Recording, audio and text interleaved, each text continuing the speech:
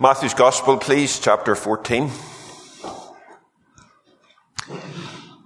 Just want to take this opportunity this morning to thank everyone for your support and for your prayers with regards to the barn. I think it was maybe 10 months ago I stood up here, maybe 9 or 10 months ago, and announced that we were going to give the barn another go, and I had no idea at that time how much the Lord was going to bless the barn, and He's blessed the barn beyond our wildest dreams, and we're thankful for your support. Just want to thank everyone for your prayers, for the puddings last Saturday, for those that turn up to do the parking, and the ladies that turn up to do the catering. And I certainly couldn't do it by myself. I got a very short text message after the last barn that we had there on the 21st, and it simply read, "Robert, you have no idea how much your word of welcome meant to my daughter last night and to those that are praying for her." So we have no idea what impact the barn is making on the lives of young people, but I do know this, that it's an oasis to them, and it's needed. And we can thank God this morning for it. It's a vital work. We all know that today that the devil wants to destroy our young people, and he's doing that. But our Saviour wants to deliver them. And we have all a part to play in that. And I want to thank you this morning for playing your part so well. And I really do appreciate it very much indeed. So Matthew chapter 14. And we have in this chapter the beheading of John the Baptist, and we have the feeding of the multitude. And verse 21 says this, "And they that were eaten were about 5,000 men, beside women and children. And straightway Jesus constrained his disciples to get into a ship and to go before him onto the other side, while he sent the multitudes away. And when he had sent the multitudes away, he went up into a mountain apart to pray. And when the evening was come, he was there alone. But the ship was now in the midst of the sea, tossed with waves, for the wind was contrary. And in the fourth watch of the night, Jesus went on to them, walking on the sea. And when the disciples saw him walking on the sea, they were troubled, saying, 'It is a spirit,' and they cried out for fear. But straightway Jesus spake unto them, saying, 'Be of good cheer, it is I, be not afraid.' And Peter answered him and said, 'Lord, if it be thou, bid me come into thee on the water.' And he said, 'Come.' And when Peter was come down out of the ship, he walked on the water to go to Jesus. But when he saw the wind boisterous, he was afraid, and he beginning to sink, he cried, saying, 'Lord, save me.' And immediately Jesus stretched forth his hand and caught him, and said unto him, 'O thou of little faith, wherefore didst thou doubt?' And when they were come into the ship, the wind ceased. Then they that were in the ship came and worshipped him, saying, 'Of a truth, thou art the Son of God.'" Let's pray. Father, we thank you for your hand upon us in the year that has gone by. We have so much to be thankful for, Lord, today. We thank you most of all this morning for the desire in our hearts to be in your house, under your word. And Lord, we just pray for a mighty blessing to fall upon every aspect of the work here, Lord, at the lifeboat. Lord, the prayer meeting, the church meetings here on a Sunday, the barn, the children's meeting, the Sunday school. Lord, we pray that in 2020 there will be many souls added to the kingdom because of the work that goes on here. And we pray for a blessing from God as we approach the new year. Now, Lord, we just pray that you'll bless us as we meet around your word this morning, and speak to us, we pray. And in spite of me, Lord, speak to your people today from your word. We ask it in Jesus' name. Amen. There are many miracles recorded here in this chapter 14. We've just read about 3 of them, but just before this we have the account of Jesus feeding thousands of people. Jesus preached to the people. He healed their sick and he fed them all. If they had a need, then Jesus was willing to meet that need. That day he met their spiritual needs as well as their physical needs. His words, you see, are backed up by his actions. Jesus was a doer of the word and not just a hearer only. The trouble with some in the church today is that their words are not always backed up by their actions. Some Christians, of course, are very good at sharing the gospel, but they also recognize that people have physical and have practical needs as well. Other Christians will give up their time to run food banks and visit the sick and stay out late at night to help drunks and drug addicts get home, or at least make sure that a man or a woman who has no home is warm and dry. So we should all begin 2020 by being Christians like this, by being good neighbours and be doers of the word. Some of these people had walked the long way around the Sea of Galilee to meet the Lord Jesus while he sailed across the sea in a boat. They had families with them. They were tired and exhausted. Children were crying, and many of them would have probably fainted on the way back. The disciples, they said, send them home. But Jesus says, no, we'll do no such thing. We'll feed them here. The disciples could see nothing, only impossibilities with that idea. After all, how could so many people be fed with so little food? All they had was a boy's lunch of 5 loaves and 2 fish. So it was a serious problem. But it was no greater problem than the problem that we have today, which is sin. God dealt with the hunger problem that day on the shores of the Sea of Tiberias, and he dealt with the sin problem that we have on Calvary. Sin is a serious problem. Sinners are under the wrath and the condemnation of God. Sinners must be punished because God is a God of justice. But God dealt with that when his Son took our place. He took our punishment and is offering his righteousness to us if we're just willing to hand over our sin to him. It was a miracle what took place that day, but no greater miracle than to make a spiritually dead man live. It was Leonard Ravenhill who said, to take an unholy man out of an unholy world and make him holy, and then to place that holy man back into an unholy world and keep him holy in it, takes a miracle. But it is a miracle that God can do if we would just repent and trust in him. Jesus tells his disciples to board the boat again and to sail across to the other side. Meanwhile, he would send the crowd on their way, and he would spend some quality time with his Father in prayer on a mountain, far away from any distractions. And you know, folks, as we approach a new year, we must all be following the Lord's example and spending some quality time with God every day in prayer, far away from the hustle and bustle and the distractions of the world. Jesus obviously had a mountain of work to do. He was surrounded by people in great, great need, but he took time out to go to a mountain to pray. So being busy is not an excuse for not praying. So Jesus is alone here in prayer. It's now between 3 and 6 in the morning. This was an all-night prayer meeting, and the disciples are somewhere in the middle of the Sea of Galilee. Actually, the Gospel of John says they were about 3 or 3.5 miles out, and now all of a sudden they find themselves in this storm. This part of the story here actually has 3 miracles. First, Jesus walks in the water. Secondly, Peter begins to walk in the water. And thirdly, the wind ceases immediately. So first of all, we see here the storm.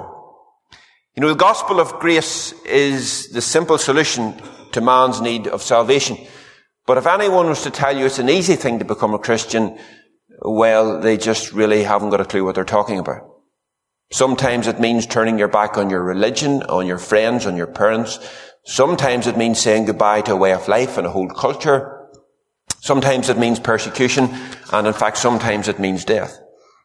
In Japan, for example, a typical family home has a shelf with many little idols and gods on it, and to become a believer in that country, it means that you're going to have to wipe that shelf clean and start afresh with Christ, and that can be a big deal for people in that country. To forget all about the things that you were once trusting in and to put your faith in just one God for your eternal life, that is a big deal. Hindus have millions of gods, so you can imagine how hard it is for a Hindu to turn their back on all those gods to put their trust in the one God of Christianity. In many ways, we're still in a spiritual bubble here. Many of us this morning have been brought up in the Protestant faith, and although that alone will not save you, it is one of the greatest blessings and privileges known to man.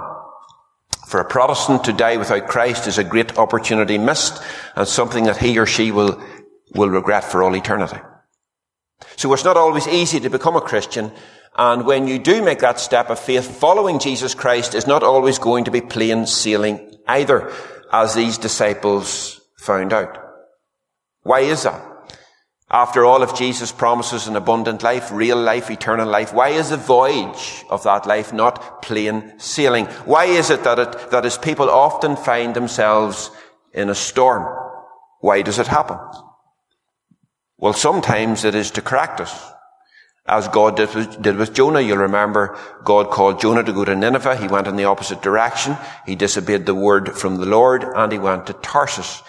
Jonah might even have thought that he was in the will of the Lord. After all, there was just a ship at that time going to Tarsus. He had enough money in his pocket to pay the fare. But we must be careful that our circumstances don't override what the Bible actually teaches, what God says. Jonah was being disobedient, and God sent a storm of correction to him.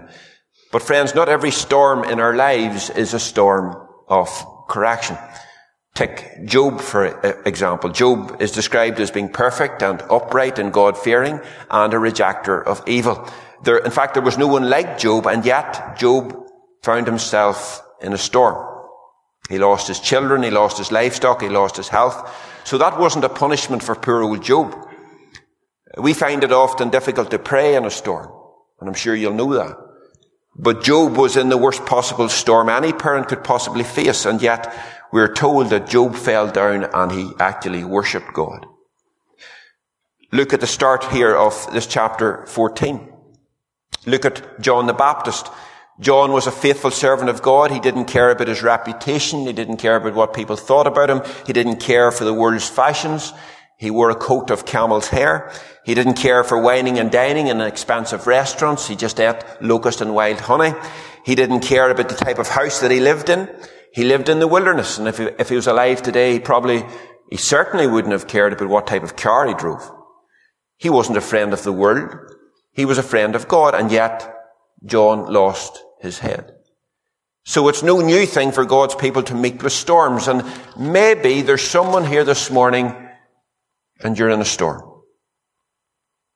Look at the disciples here in this storm. They weren't being punished.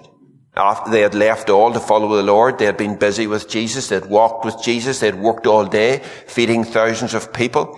Jesus had told them to get into the ship, go to the other side. They obeyed every single word, and yet they were still found themselves in the middle of the storm. The fact is, folks, obedience to the Word of God often leads us through dark valleys. It can cost you your job, cost you your friends, it can cost your fiancé. Jesus never said it would be easy, but he did say, I will never leave you nor forsake you.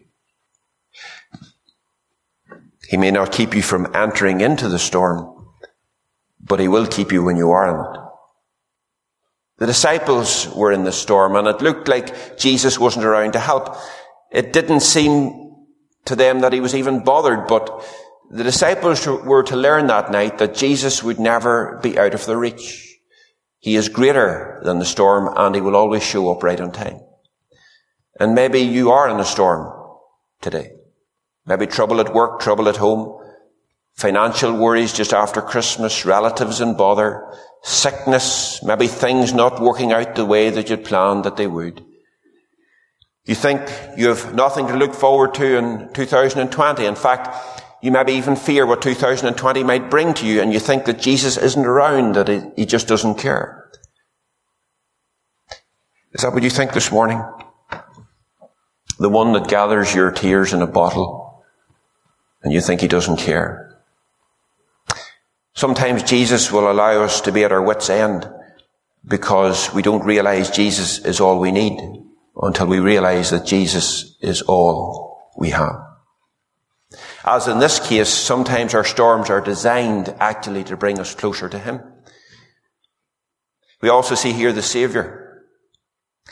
Perhaps as the disciples were frantically rowing and battling, and they were saying to themselves, how could Jesus allow this to happen? He has sent us out here in the middle of this storm to drown whilst he's back there on the shore, safe and dry with those people. Where is he when we need him the most? They didn't realize Jesus was on the mountain actually praying for them. You see, the reason why Jesus is not in the boat with them is because the Father and the Son are on the mountain talking about the storm. I wonder, are you in a storm today?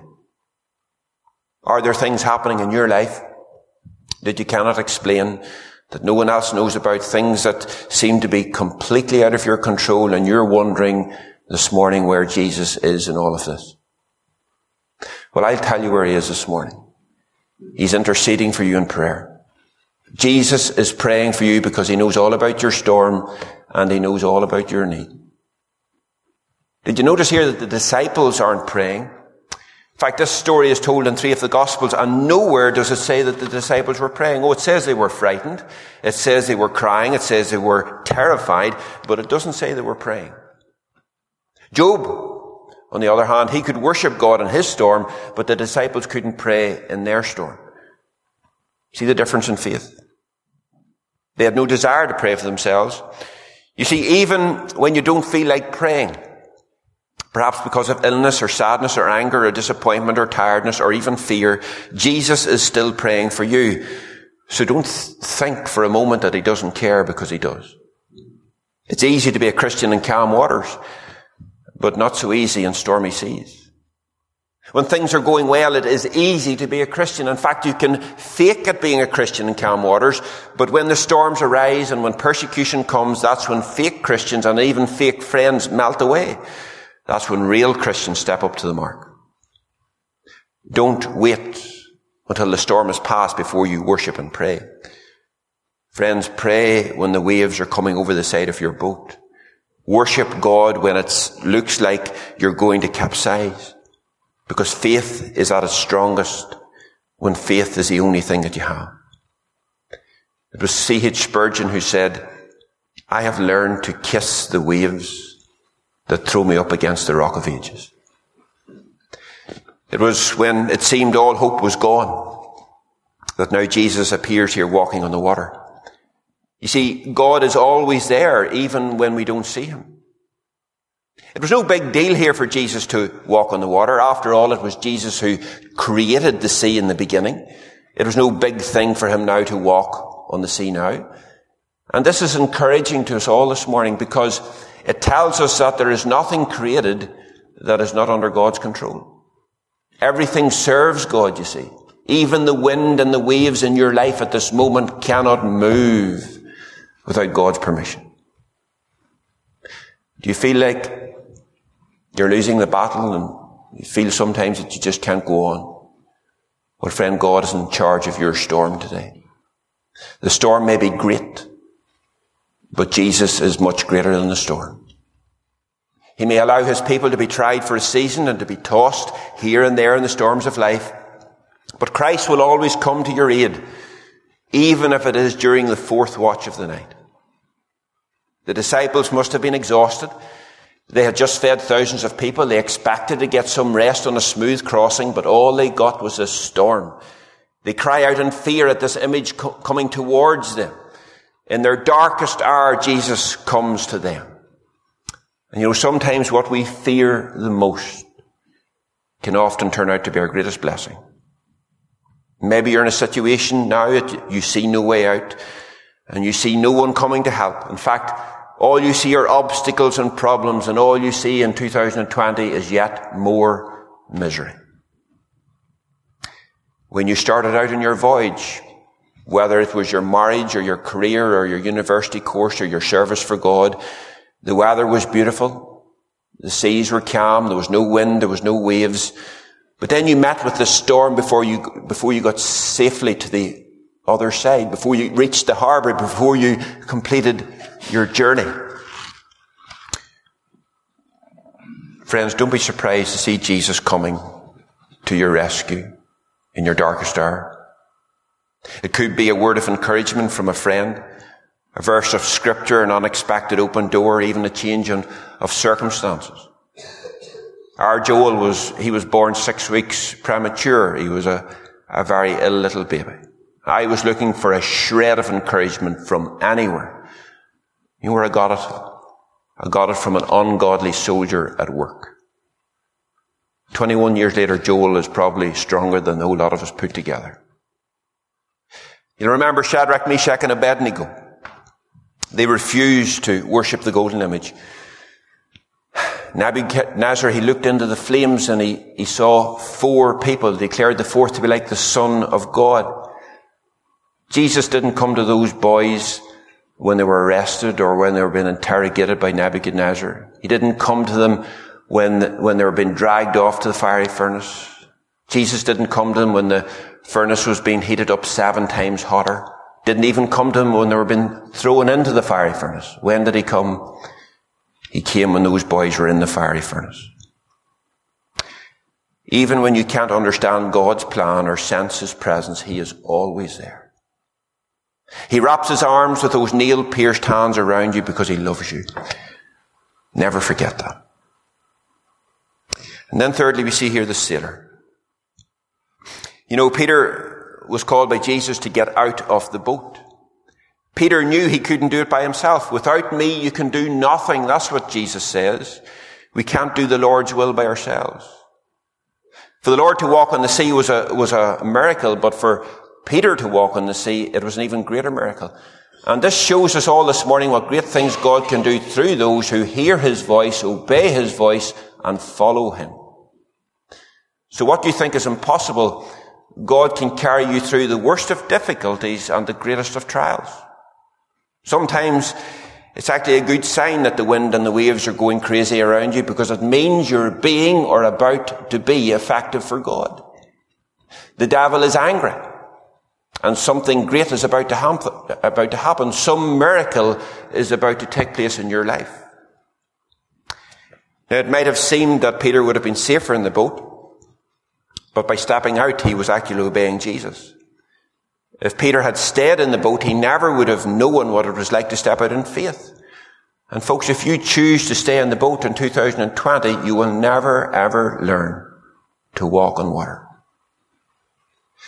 What might seem crazy to you and what might make you look foolish, it actually might be the making of you. God will accept your trials and your mistakes, but he will not accept your excuses for not having tried. So folks, step out of the boat. And yes, you may fail many times, but if God has called you, you just keep trusting, keep trying, and you will succeed. If you stay in the safety of the boat, the fact is you will never experience the miracles.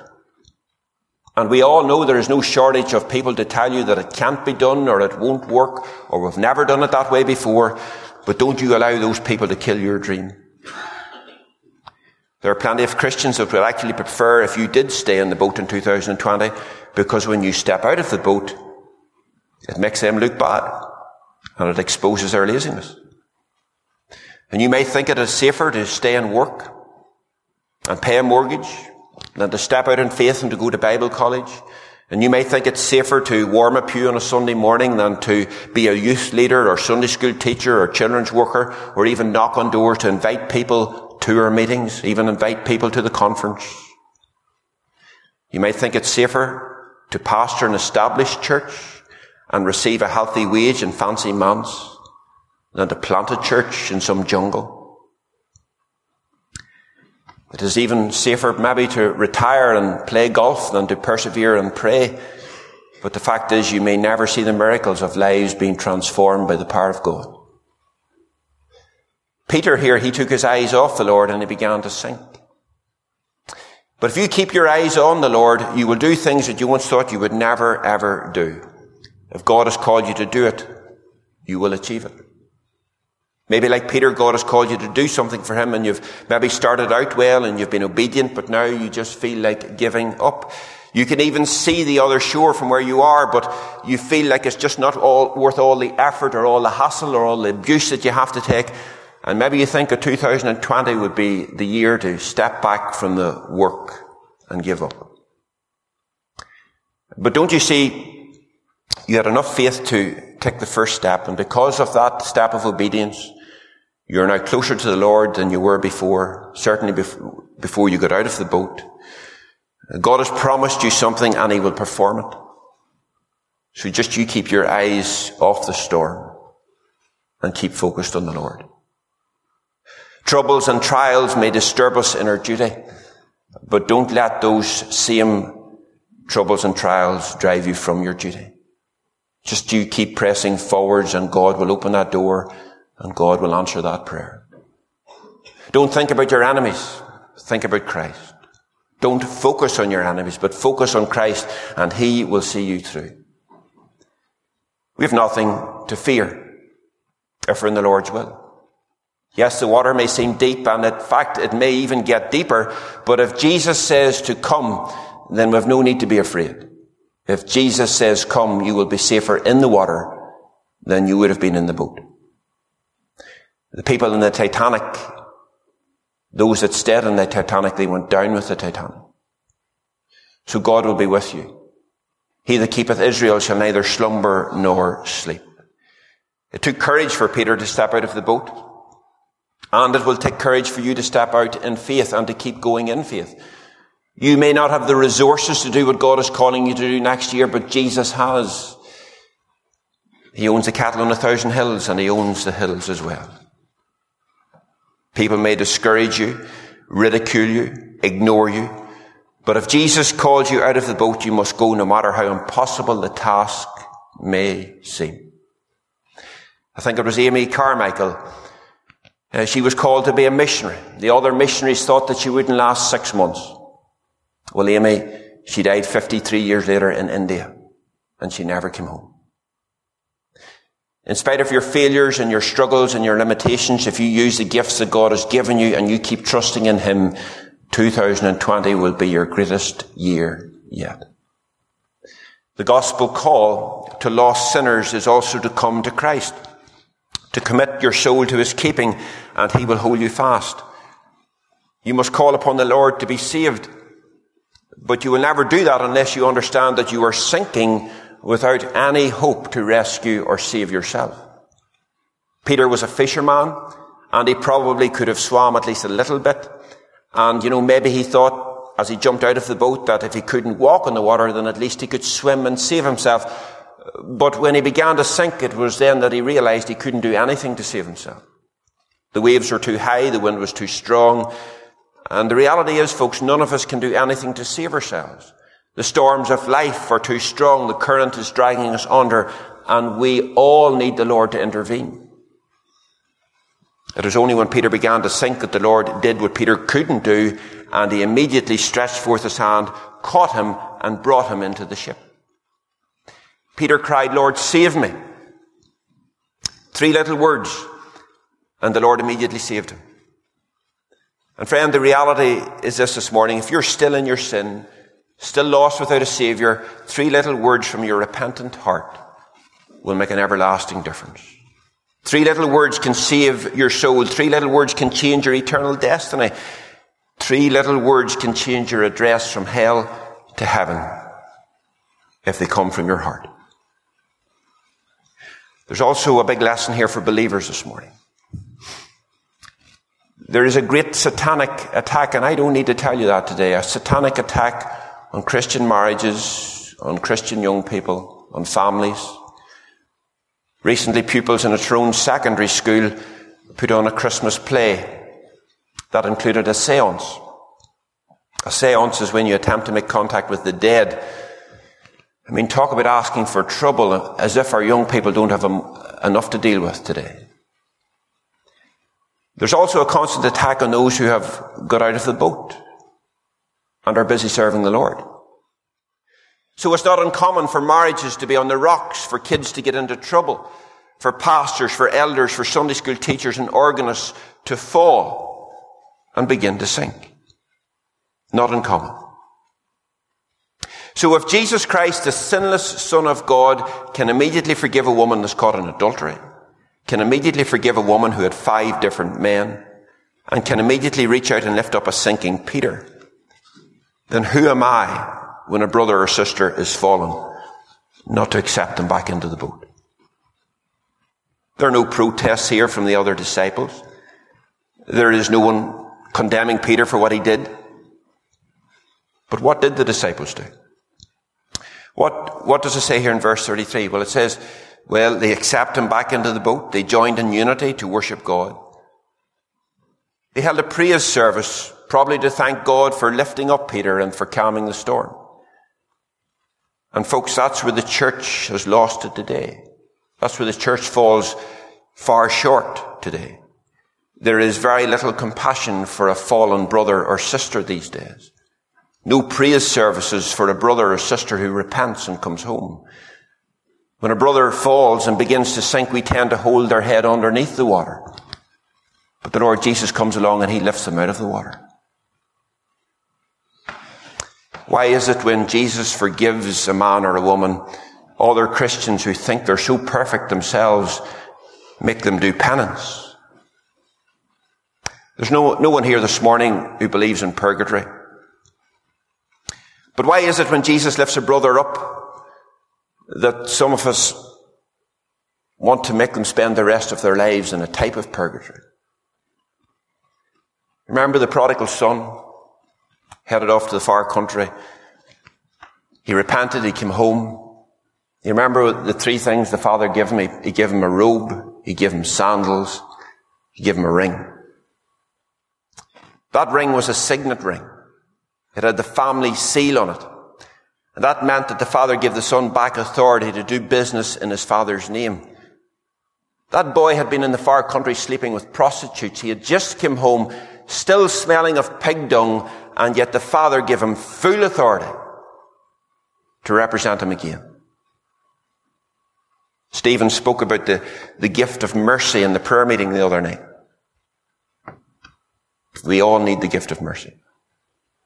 And if you have that gift, please exercise it.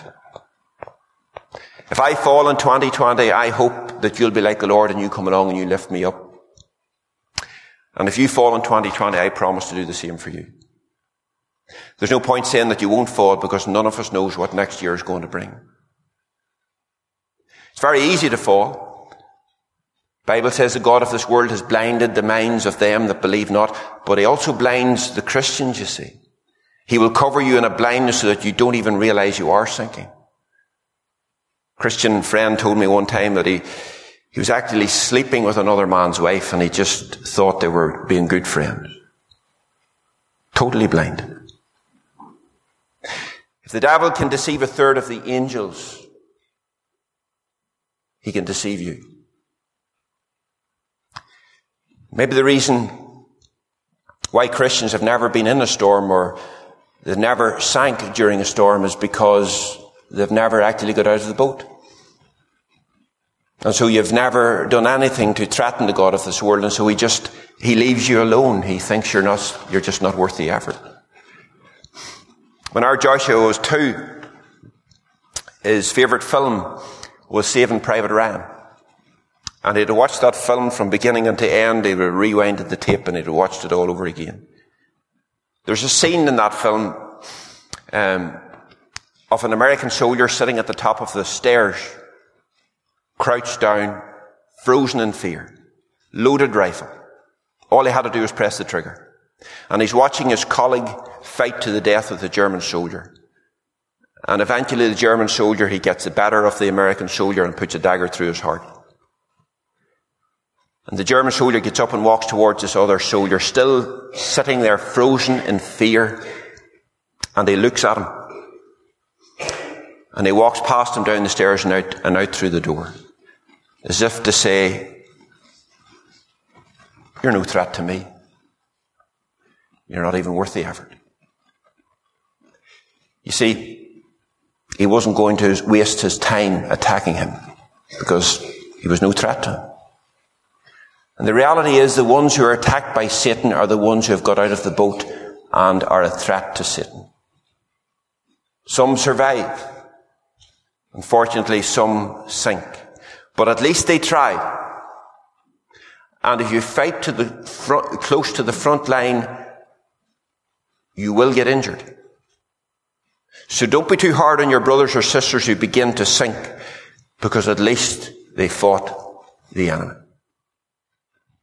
Hollywood has made other films about kidnapped and captured soldiers. And special forces have been sent in, like the SAS, to war zones to rescue them and to bring them home. Maybe the time has come, maybe even in 2020, to do just that. Maybe we should get out into the battlefield, locate our wounded, bring them home, get them back into the boat. The proverb says, "For a just man falleth 7 times and riseth up again." So the righteous may fall, in fact, may fall more than once, but they will rise again, with or without our help. If we're a stumbling block to the recovery, what we're doing is we're working against God and we're pulling down what God is lifting up. Friend, if you come to Christ for salvation, it will not mean you will be kept out of the storms, but it does mean that Jesus Christ will keep you from sinking into the deep. The Lord's hand is always stretched out to every believer to keep them from sinking. And if he has snatched you as a brand out of the burning, he's going to catch you out of the water as well. He gathers his children together just as a hen does gather her brood under her wings. Peter came into the boat with Jesus.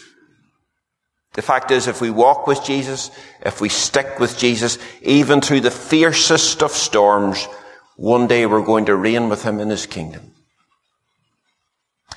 When Jesus came into the boat, immediately the storm ceased. And when Christ comes into a soul, he makes the winds and the waves and the storms cease forever. No longer will you need to fear death, for there is no delay, there is no such thing as soul sleep, there's no such thing as reincarnation, there's no such thing as purgatory. The moment we draw our last breath on earth is the moment that we draw our first breath in heaven. It is truly absent from the body and present with the Lord. The disciples declared here in verse 33, "Of a truth, thou art the Son of God." You see, no one but the Creator that day could have multiplied the loaves and the fish. No one but the Creator could have walked on the water and calmed the storm. They had all the evidence that they needed, and now they confess their faith. And now we begin to see why Jesus allows the storms in our lives. It's to bring us closer to him. Now, I'm not saying that the disciples didn't believe that he was the Son of God before, but because of the storm, they now believe it much better.